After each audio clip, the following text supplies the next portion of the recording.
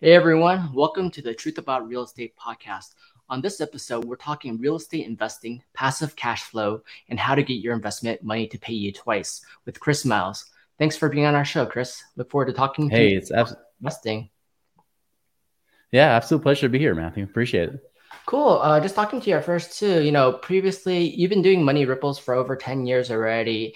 And previously to that, back in like '06, you were a financial advisor. So I really Mhm. wanted to jump in with you and learn more about, getting your investment money to pay you twice, talking about what it means for cash flow and why it's important to create passive income and become financially free. Yeah, I mean, ultimately, our whole goal is to become financially free, right? I mean, we want to be able to work because we want to, not because we have to, right? Even if you don't stop working, at least have the option to know that you don't need that job or you don't need that business income coming in all the time. It takes so much pressure off and just gives you a completely different life than what people would expect.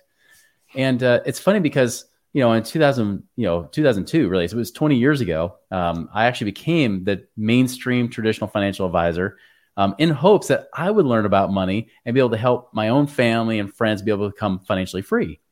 And it was always about someday, right? It was always about save everything, spend nothing, save it forever, and hopefully someday you might have something, right?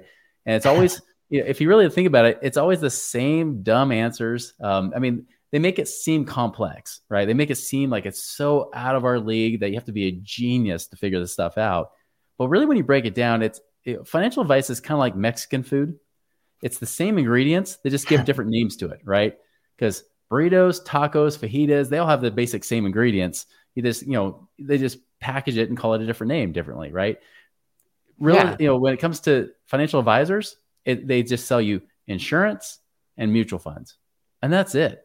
That's all they offer. They're paper assets. They don't have any real tangible value.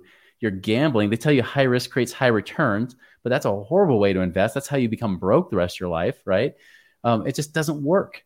And after about 4 years, I was in that field. I realized I like evidence. I like to know that things actually work. And 4 years in that field, I started to have some doubts. And then, of course, when the student's ready, the teacher appears.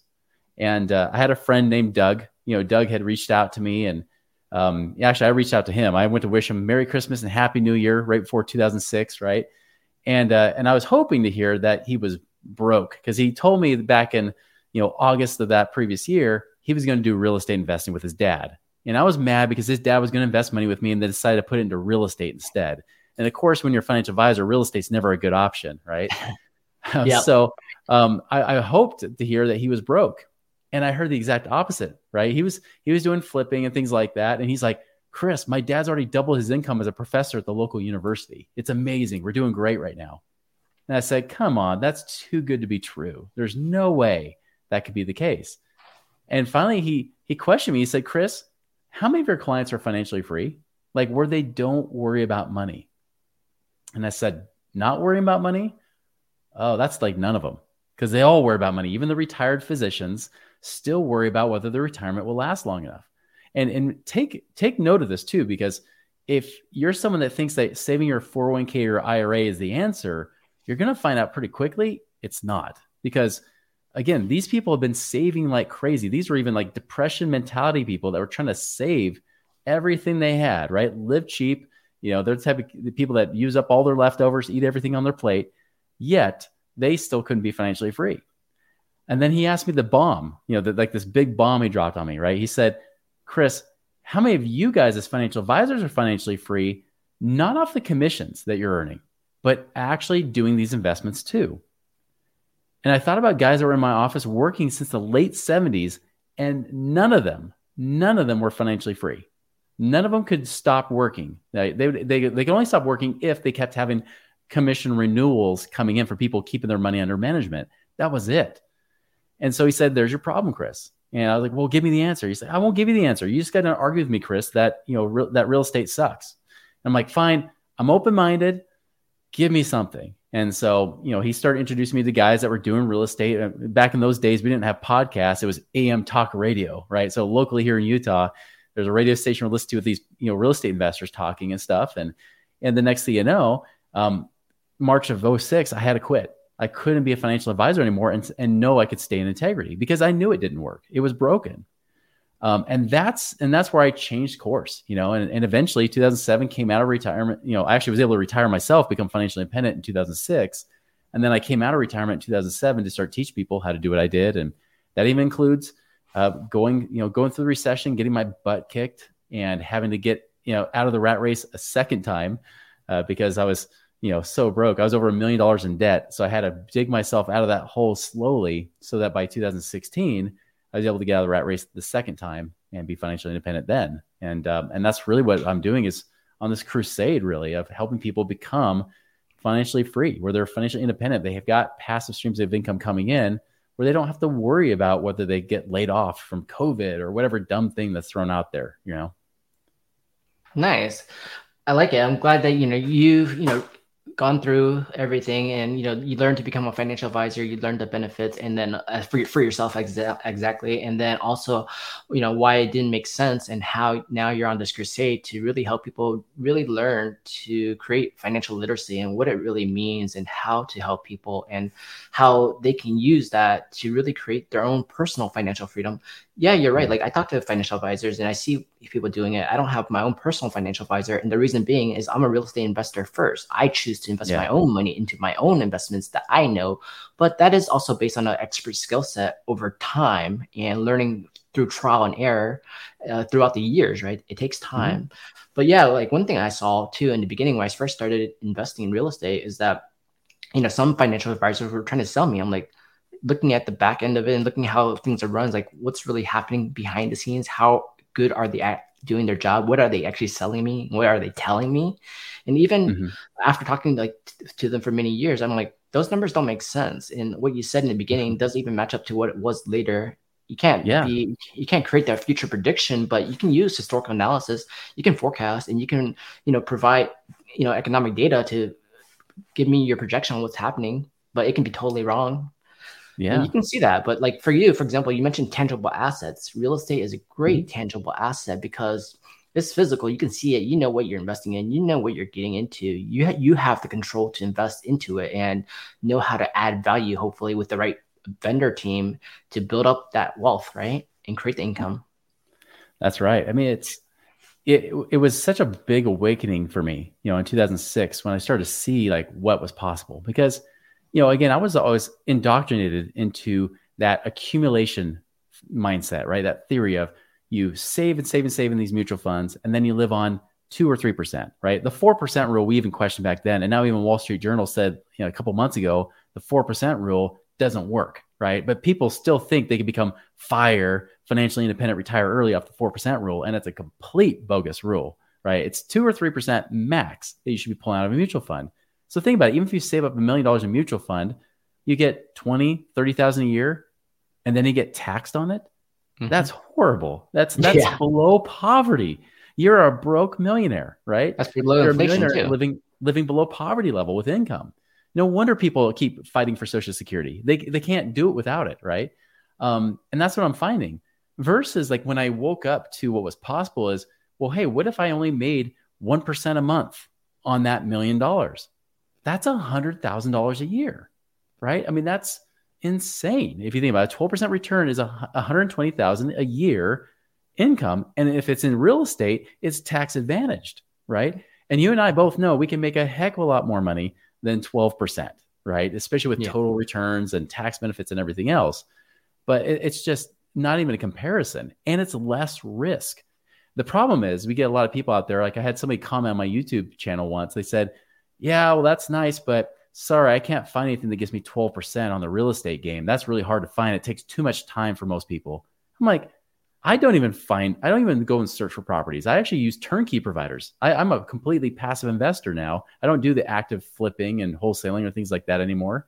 I do more just passive stuff. I have somebody else find the property for me. I just buy it. I have somebody else manage the property for me. I don't manage it. I just have to buy in the right areas. Nice. And I like that. And that's such a different way because when you look at income versus just accumulation, right? I call it acceleration over accumulation. When you really focus on that income, it becomes so much easier to achieve your goals. In fact, I just got off the phone or a Zoom call with one of my clients who is on track to become financially independent by 2024 in just 2 more years.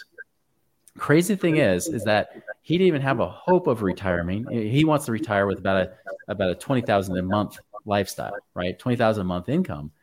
To do that in today's dollars, just remember that's 240,000 a year, right?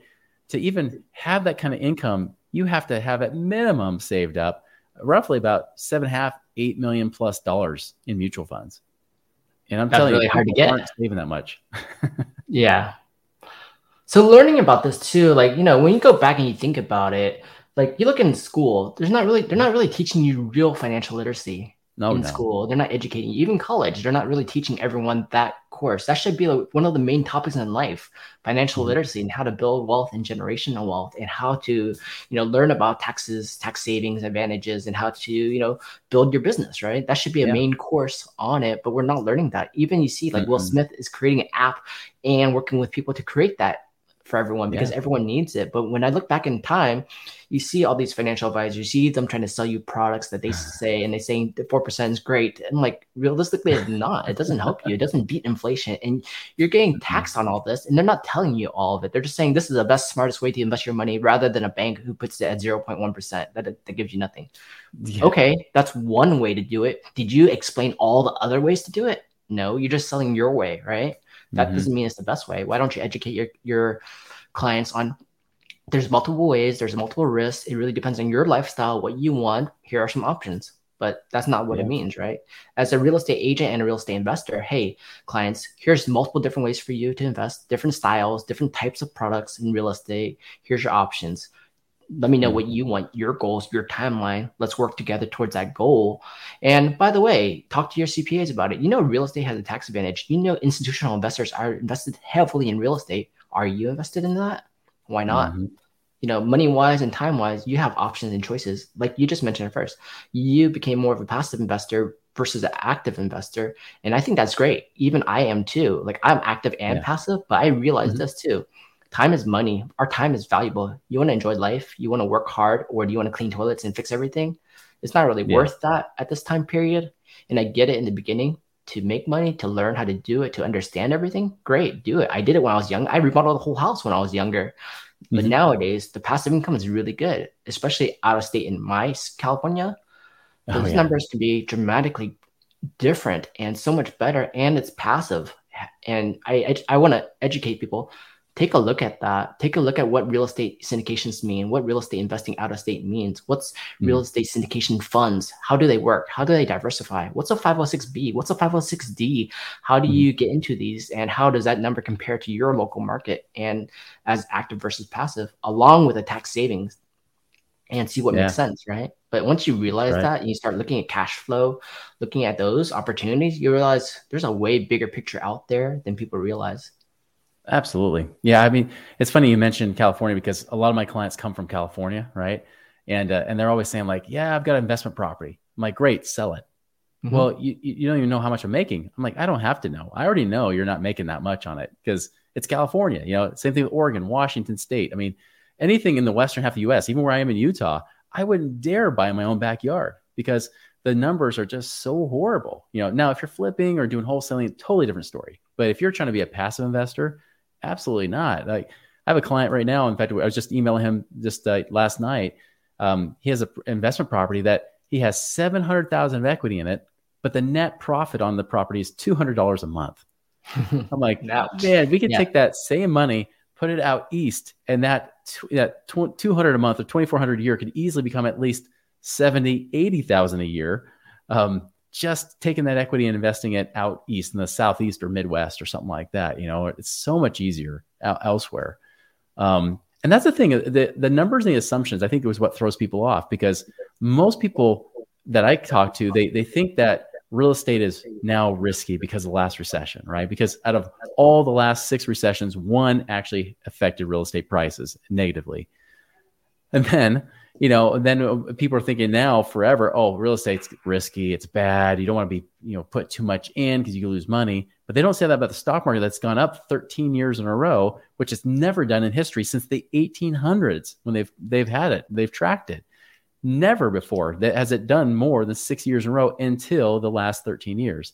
And what are we seeing? We're starting to see now the bear market's coming out finally, and there's a massive correction ahead.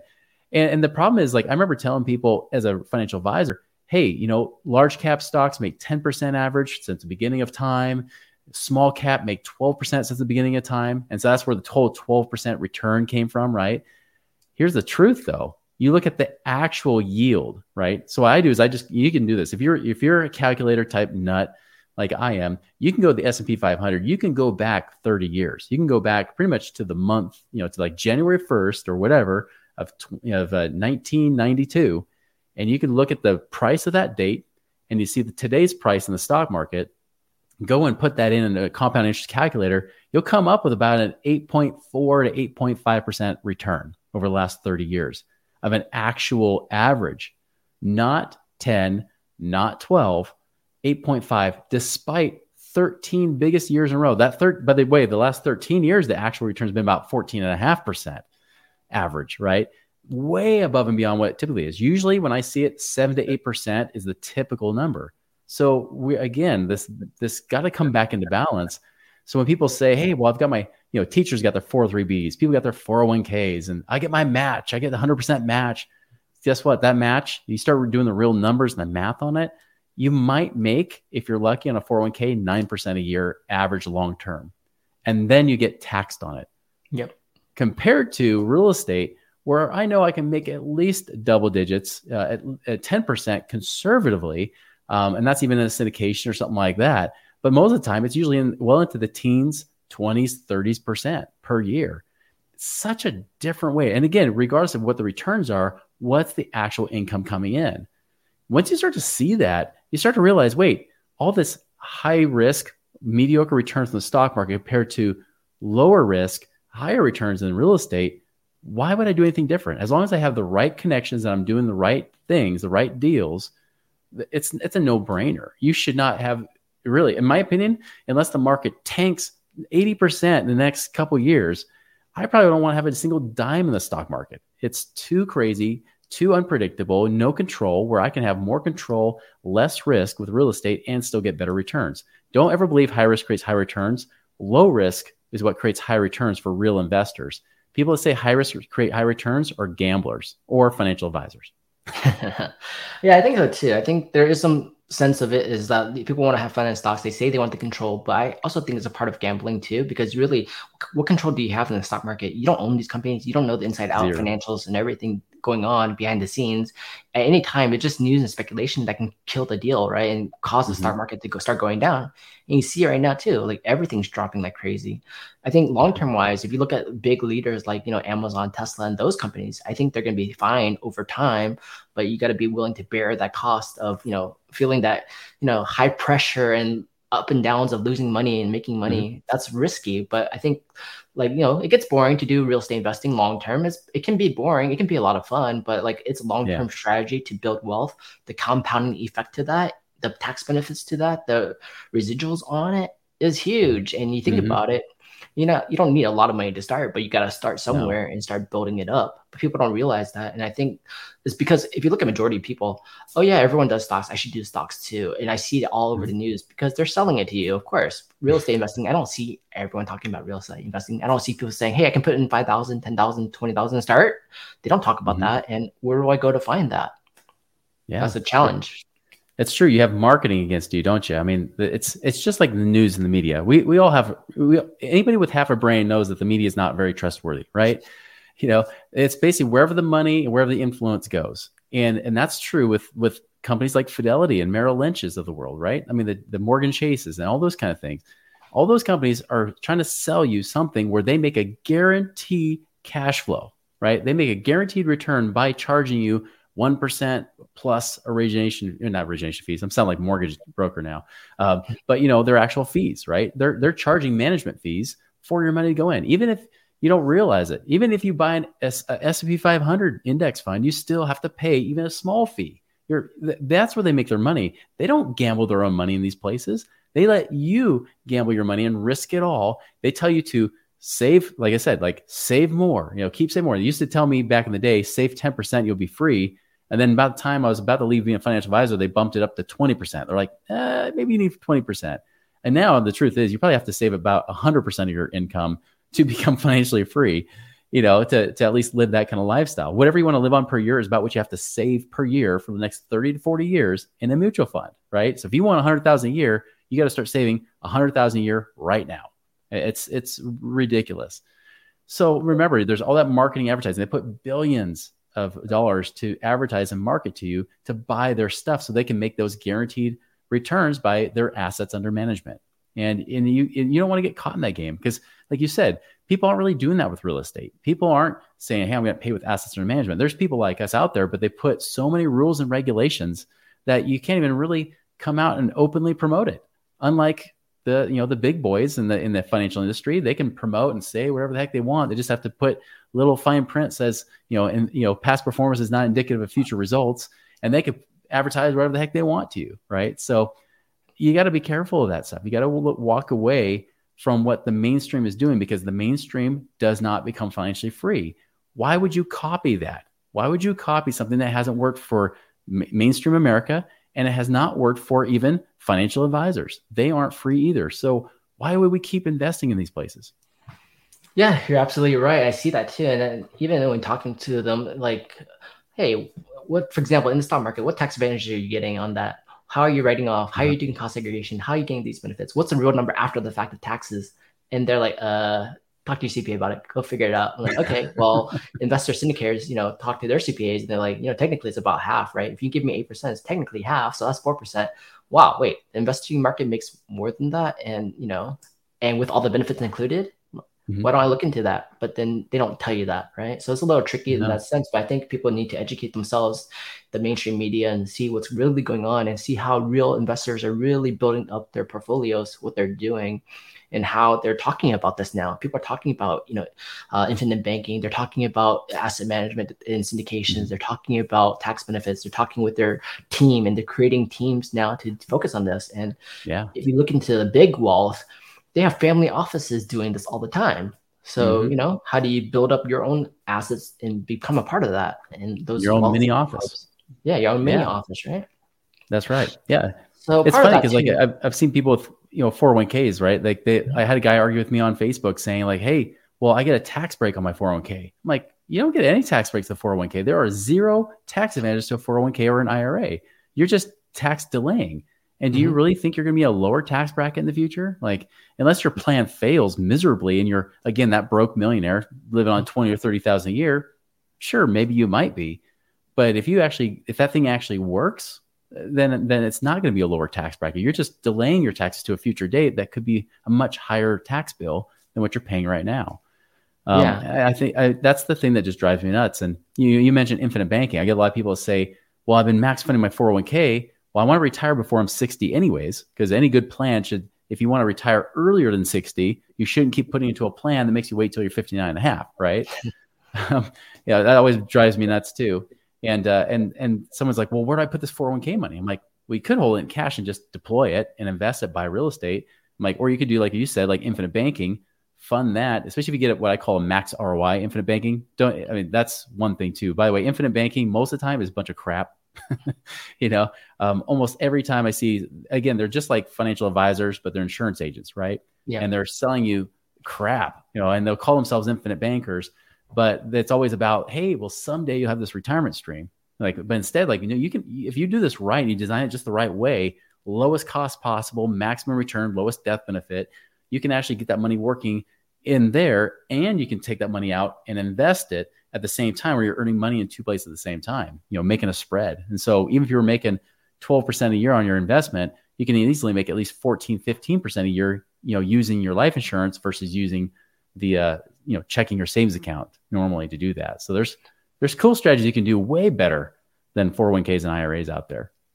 Yeah, and I think a part of that too really is like, okay, in the beginning as a newer investor, you got to learn all these different terminologies. You got to learn what it means. You got to learn how they work. I think when you start becoming more advanced at it and you start building a team, you got to understand the team and find a team that works with you, not for themselves. But when you start understanding that there's actually a cycle you can utilize to do everything at the same time, but you need a really good team of lawyers, CPAs, real estate investors, agents, and financial planners in a sense to say, hey, how do I use all these tools together together to maximize my best interest and my best tax savings and go through that route. But to that time, it takes a certain amount of time and money to get there. But once you start realizing that, hey, these are what the people are doing up there, and here's how you start doing it at a smaller scale and build it up, then you can figure it out. But yeah, the terminology of that is complicated because even in banking, you need, corporations, for example, you got to talk to lawyers, you got to talk to CPAs, you got to talk to these providers, but it can create some different opportunities. But if you don't understand it, and that gets more complicated for them. Yeah, it can be so simple too. Well, most of the time people do overcomplicate stuff, but you're right. Like it needs the right coordination, all the right elements in there. So you need to make sure that things do work, from a legal standpoint, that you have the right protection in place so you don't have everything taken away from you because somebody sues you and wins, right? Mm-hmm. Yeah. There are ways to protect your money and protect your assets so that you're essentially, I wouldn't say bulletproof, but pretty dang close, where you're definitely not going to make an attorney very happy trying to go after you if you do it right. Same thing on the tax side, minimize your tax burden, right? So that you start keeping more of your money. And a lot of my clients, they work full-time W-2 jobs, especially in the IT industry. I don't know what it is about the IT industry, but I get so many people, and they're all from the Bay Area, by the way. They're out there like IT managers saying, okay, I don't get any tax benefits. How do I get tax benefits from all this, right? And make sure you coordinate that strategy to make it work right so that you do minimize those taxes, you do keep more of your gains, and you actually create what I call this income snowball, where you take that passive income and you reinvest that, and you just keep building that passive income each year so that you get to the point where you are financially independent, where you're not dependent upon that paycheck or some boss that tells you, hey, our business just got shut down because we're considered a non-essential business. Sorry. You don't have to worry about that kind of stuff. Yeah, that hurts for those people who can't even run their businesses right now. And speaking about that too, so when you think about, investing in real estate, investing in general, like I think people need to really start becoming more aware. Like I think people are kind of like running on autopilot right now. I think people need to become more aware. They need to ask more questions. They need to do it with their CPAs. Like, for example, some of the good investors I know, we meet with our CPAs like 4 times a year at least. Mm-hmm. And that's a minimum. And it doesn't matter if your job is the same, everything's still the same.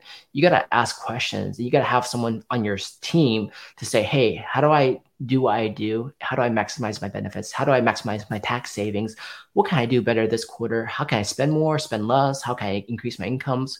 How do I take advantage of tax benefits to increase that? But, at the end of the day, are you really making more money or are you really netting more money? Some people say I make a lot of money. Yes. Like, great, but I look at your taxes.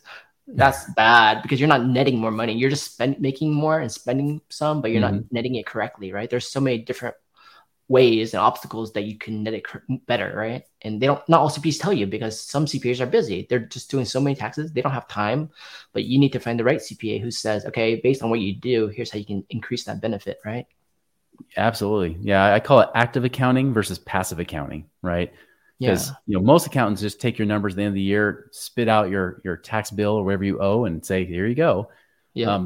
But you need somebody that does strategize with you, somebody who really gets in there and says, all right, based on your situation, here's what you could be doing, right? And it's not just after the fact, it's mid-year, like you're saying. Even if it's just one mid-year meeting that you're doing, great. That's better than what most people are doing right now. Do something where you can actually get involved, really strategize better. I just, like I told that one of my clients, they're saying, well, what do I do? Like, I've got a bunch of money sitting in the IRA. I'm in my 50s, but I don't want to wait that long. I want to retire sooner. How do I pull this out? I'm like, well, we can do some things. We can even put in like oil or mineral rights and get some write-offs there. But let's talk to the CPA. Let's make sure that we can do this in the right way so that we still keep the minimum amount of taxes coming out and penalties, all while investing so we can make that money back faster, right? And that's the thing is this, it requires actual planning. It can't just be you.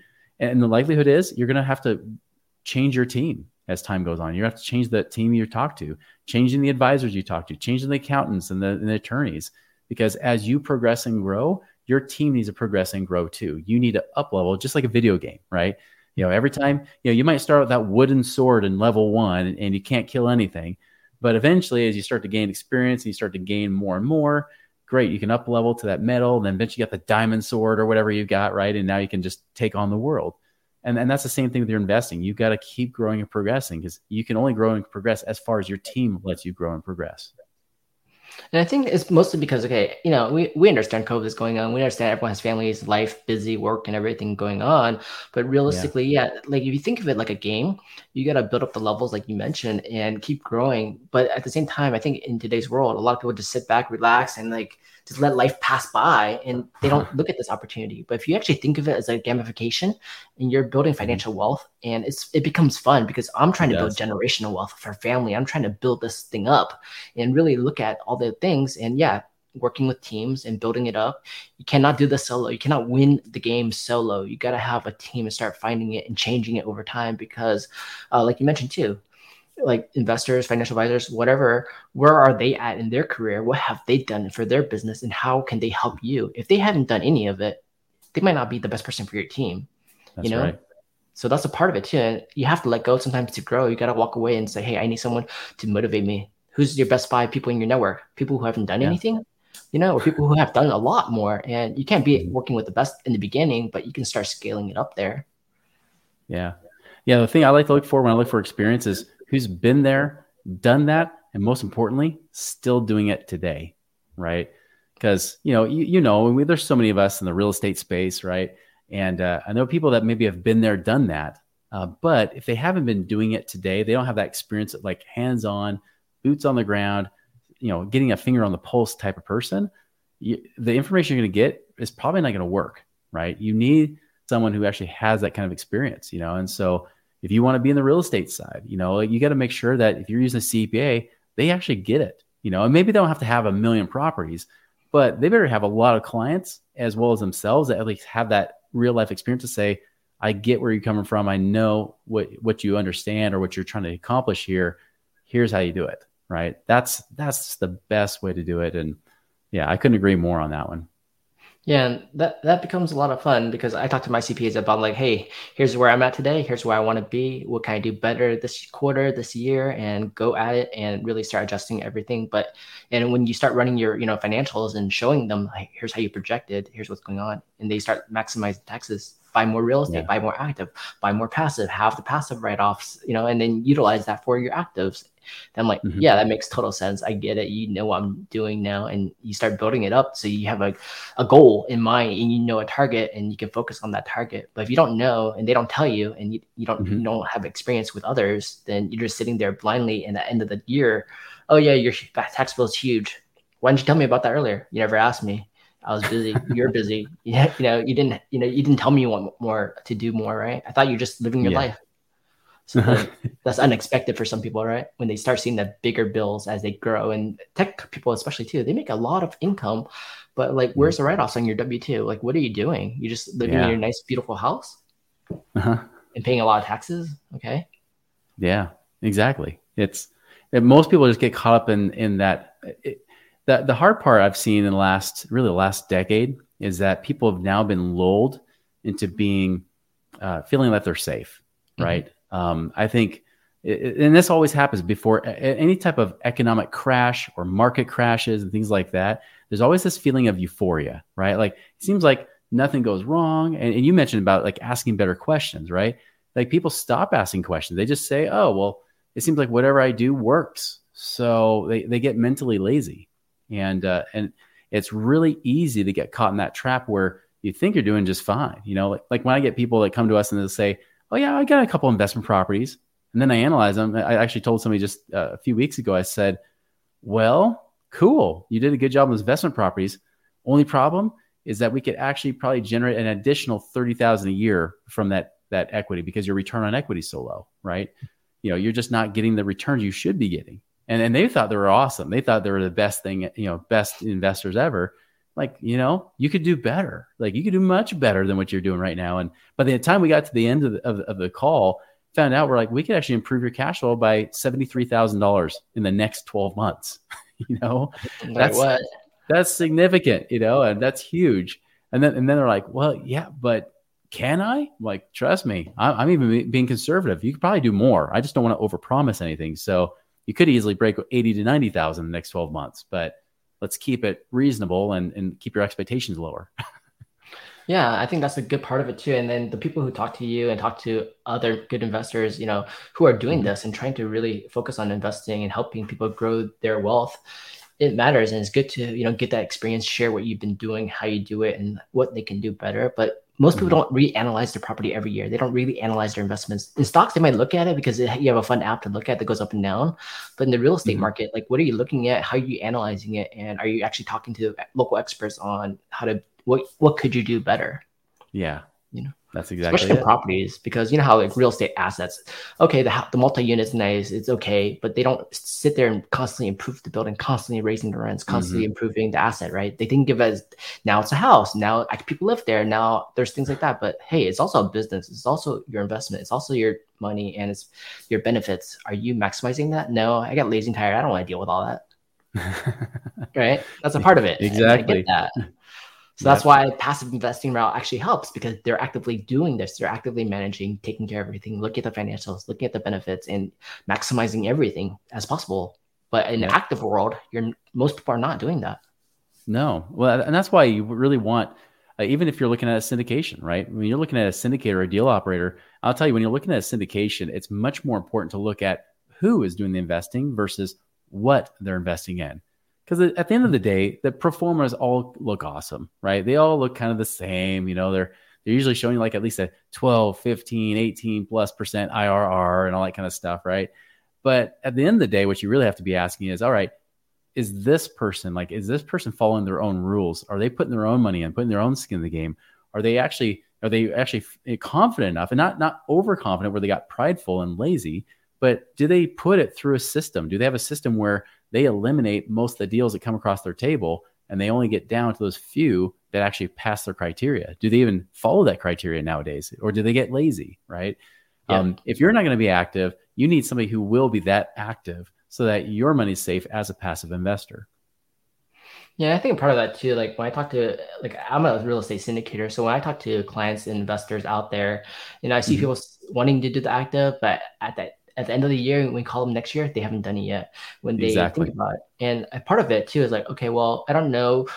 I don't know because I haven't tried yet to look into syndication, to look into operators, to look into what this all means. And when we educate them too, they're like, oh, I can do that. You guys can do that. You guys help. I didn't know that's possible. And you have all Mm-hmm. these benefits. Okay, let me take a look at it. But then they don't dive in to look at it because it takes effort to look at it. And like people get stuck on what they're used to. Oh, I'm used to investing myself. I'm used to doing this and that. But I don't have the energy or I want to learn more because I'm tired to learn what Mm-hmm. you're doing, how you're doing it, why it's better for my family, and they'd pass, right? So a lot of people in life just Yeah. pass on everything.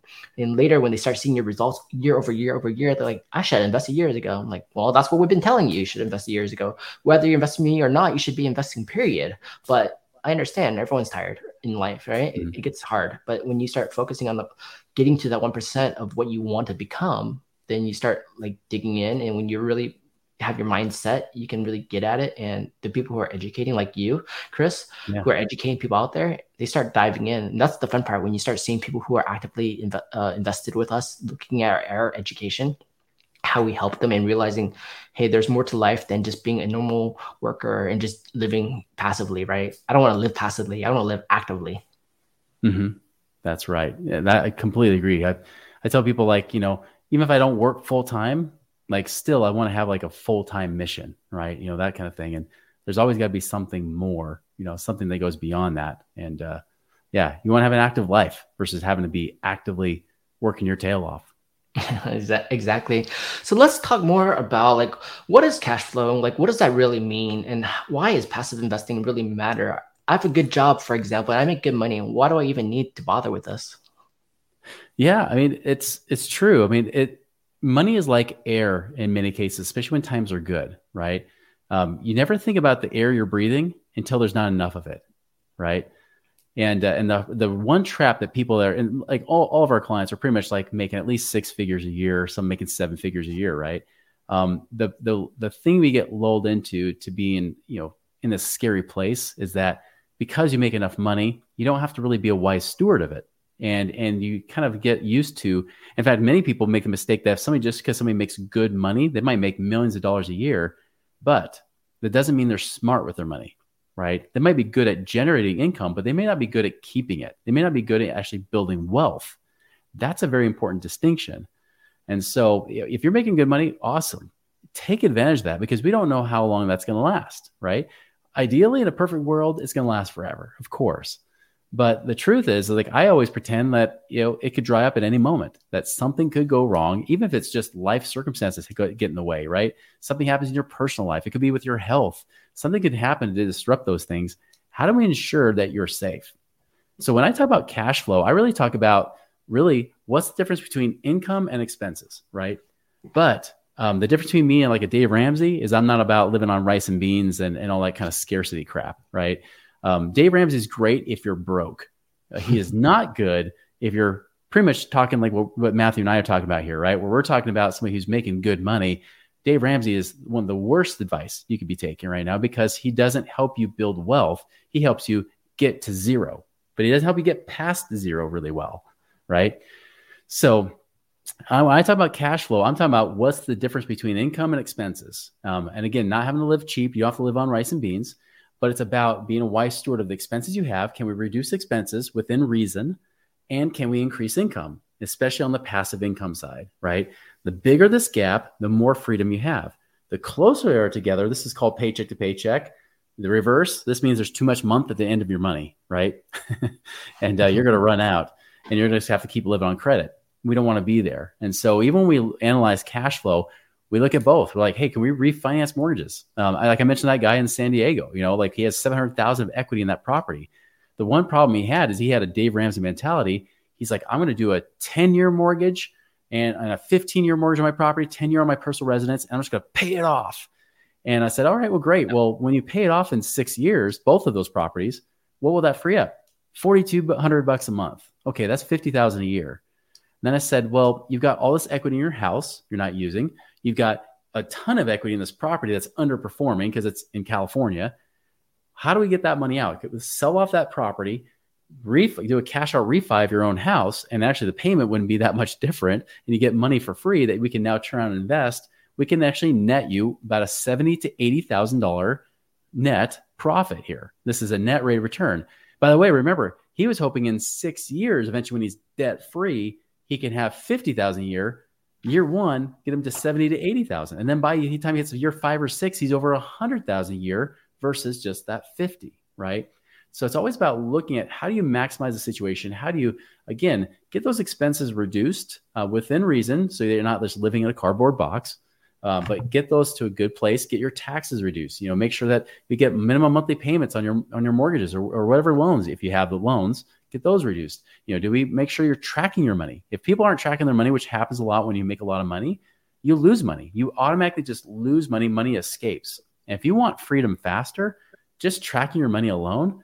I had somebody find an extra $1,800 a month just because she started tracking her money. She didn't even have to change her lifestyle. She just got more responsible with it so that she didn't just blow it randomly because there was money in the account. Like, that's the kind of stuff that we want to do. But I'll tell you, most of the time when I meet with clients, most of the time they're usually the ultra savers. They're already tracking their money. Their big problem is they have money locked up in prison. So they have money locked up in mutual funds or in 401ks and IRAs. They get money locked up in equity in their home, or money just sitting in savings making nothing. And to get that money to actually start working for you, so you have to keep working so hard for that money all the time, because you will burn out at some point. I'm in my mid 40s. I don't want to work full time, and I haven't for many years, and I want to keep it that way. And I think a lot of people are like me, where they say, I like working, but I want to work on my own terms. I want to work a little bit more relaxed versus having this full-time to overtime type of job. And that's really what we're doing. We try to get that cash flow increase, that difference between income and expenses so high that you now have more freedom. And that's ultimately what my shirt says right there, is, if I can get it right there, cash flow equals freedom, right? The more you have there, the more freedom you experience. See, that's a great thing too, because once you start realizing it's all about cash flow and building it up, and it's about cash flow and equity. Like for me as an investor, I love cash flow plus equity at the same time, which is hard to get, but it is possible. I'll give you a good example. How we talk about California. In California, I help a lot of real estate investors buy in California and out of state. But even in California with a hard market, there's really good opportunities that can be found, but you really have to know what you're getting into. That's right. For example, I'll give you one example. I helped my client buy a house in 2008. in a good area for 800K, right? Roughly. Mm-hmm. And it's a good property, but it's only generating like a couple $1,000 a month, income. Great. That's Yeah. not really that much cash flow, but I told him this even beginning. This property is a great location. It has a beautiful view. You're going to make equity on this property. And guess what? In 10 years, we made him over $1 million equity gain. And he got the passive cash flow over the time. But here's the thing. We 1031 exchanged it into an 18-unit building with that equity. And he didn't have to put more equity in. And let's say this. The previous single-family home generating about 50K a year income, right? The new 18-unit building generates 270,000 a year income. And then what happens in the next 5 to 10 years, I'm going to make him another $1 million in equity. Plus, we're going to give him from 270 income to over 350K income. He's like, wow, I'm basically financially free now because the net on that is way over 80K plus a year, actually over 100K a year on net income. And that's just bonus because he still has a job, still does his thing, but you're getting from almost nothing to over 100K a year net. That's amazing. And now you add all the tax benefits we're going to utilize in accelerations, then he'll get even more. Yeah. That's the fun part of it. That's what I love about it, right? It's so much different. And you even said it earlier on, you're basically saying profit. That's the key is how do you create that profit from it, and that's really what cash flow is. It's just profit. But in your personal finances, not just in a business sense, right? It really is. It's like how do we create as much profit as we possibly can and acceleration. You weren't just accumulating money, you're trying to accelerate it with all those extra growth and extra returns you get from real estate. And again, it's a real asset. It's not like, not to diss on the crypto space, right? But even the crypto space, as hot as it has been, the problem is it's not a real asset. There's not that tangibility factor there that creates that stability or predictability for you. Really, we're just riding waves as we're playing in crypto space. That's what you do. You play in the crypto space. You don't invest. You don't get rich, long term, just trying to guess, right? The best way to do it is to do things that are predictable and stable and know what you can actually create. Just like you told him, you're like, yeah, we'll get you to 350,000 a year. You know that because it's just math, simple math.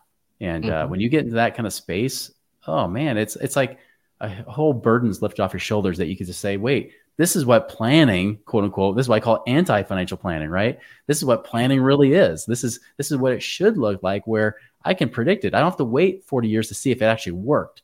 I can see it working real time and adjust along the way to a point where I get real results right now. Yeah, that's the fun part of it too. I really wish there's more education on that and showing people and more people see the benefit and really start thinking about it. And I see younger and younger people doing it now and they're doing really well. And I love it because they're doing that and they're riding the wave, they're getting experience and they're learning from the people who've been doing it over the years. But I wish more people would do it. And even for myself, like for example, I'm teaching my baby, my 5-year-old how to do this. I'm talking about it in the simplistic terms, but like, hey, this is what could happen. And you can use examples for kids. Like Legos, here's Legos, here's expansion, here's how you build it up, here's what happens if that happens. And you slowly get it, right? So that's the fun part on a dinner table. So, for real estate investors, what's the quickest way? So you talked about a little bit. One of the quickest ways was look at your financials of what you're doing, how you're making and spending your money, keeping track as one of the ways to start building your wealth and realizing it. What's the next best thing for them to start realizing how to build cash flow and build wealth? Definitely education is key, right? That's why I did my own podcast, for that very reason, because we have to be teaching this stuff more loudly than what everybody else is teaching right now. And that does take a different way of doing it. But I'll tell you, I think the best way, I tell people all the time that my mantra has become, it's not about working harder. And it's not even about working smarter. Because working smarter, which is what a lot of us try to do, is actually the wrong way to do it in many cases. Because it's not about working harder or smarter. It's about working right, doing the right things. This is why it's so important to have the right people, the right team, the right mentors. If you have the right people around you and they're all supporting and kind of saying a lot of the same stuff, it makes it easier to act in that direction. It's just like, you think of like the old Wild West, right? And you got the horses pulling the carriage.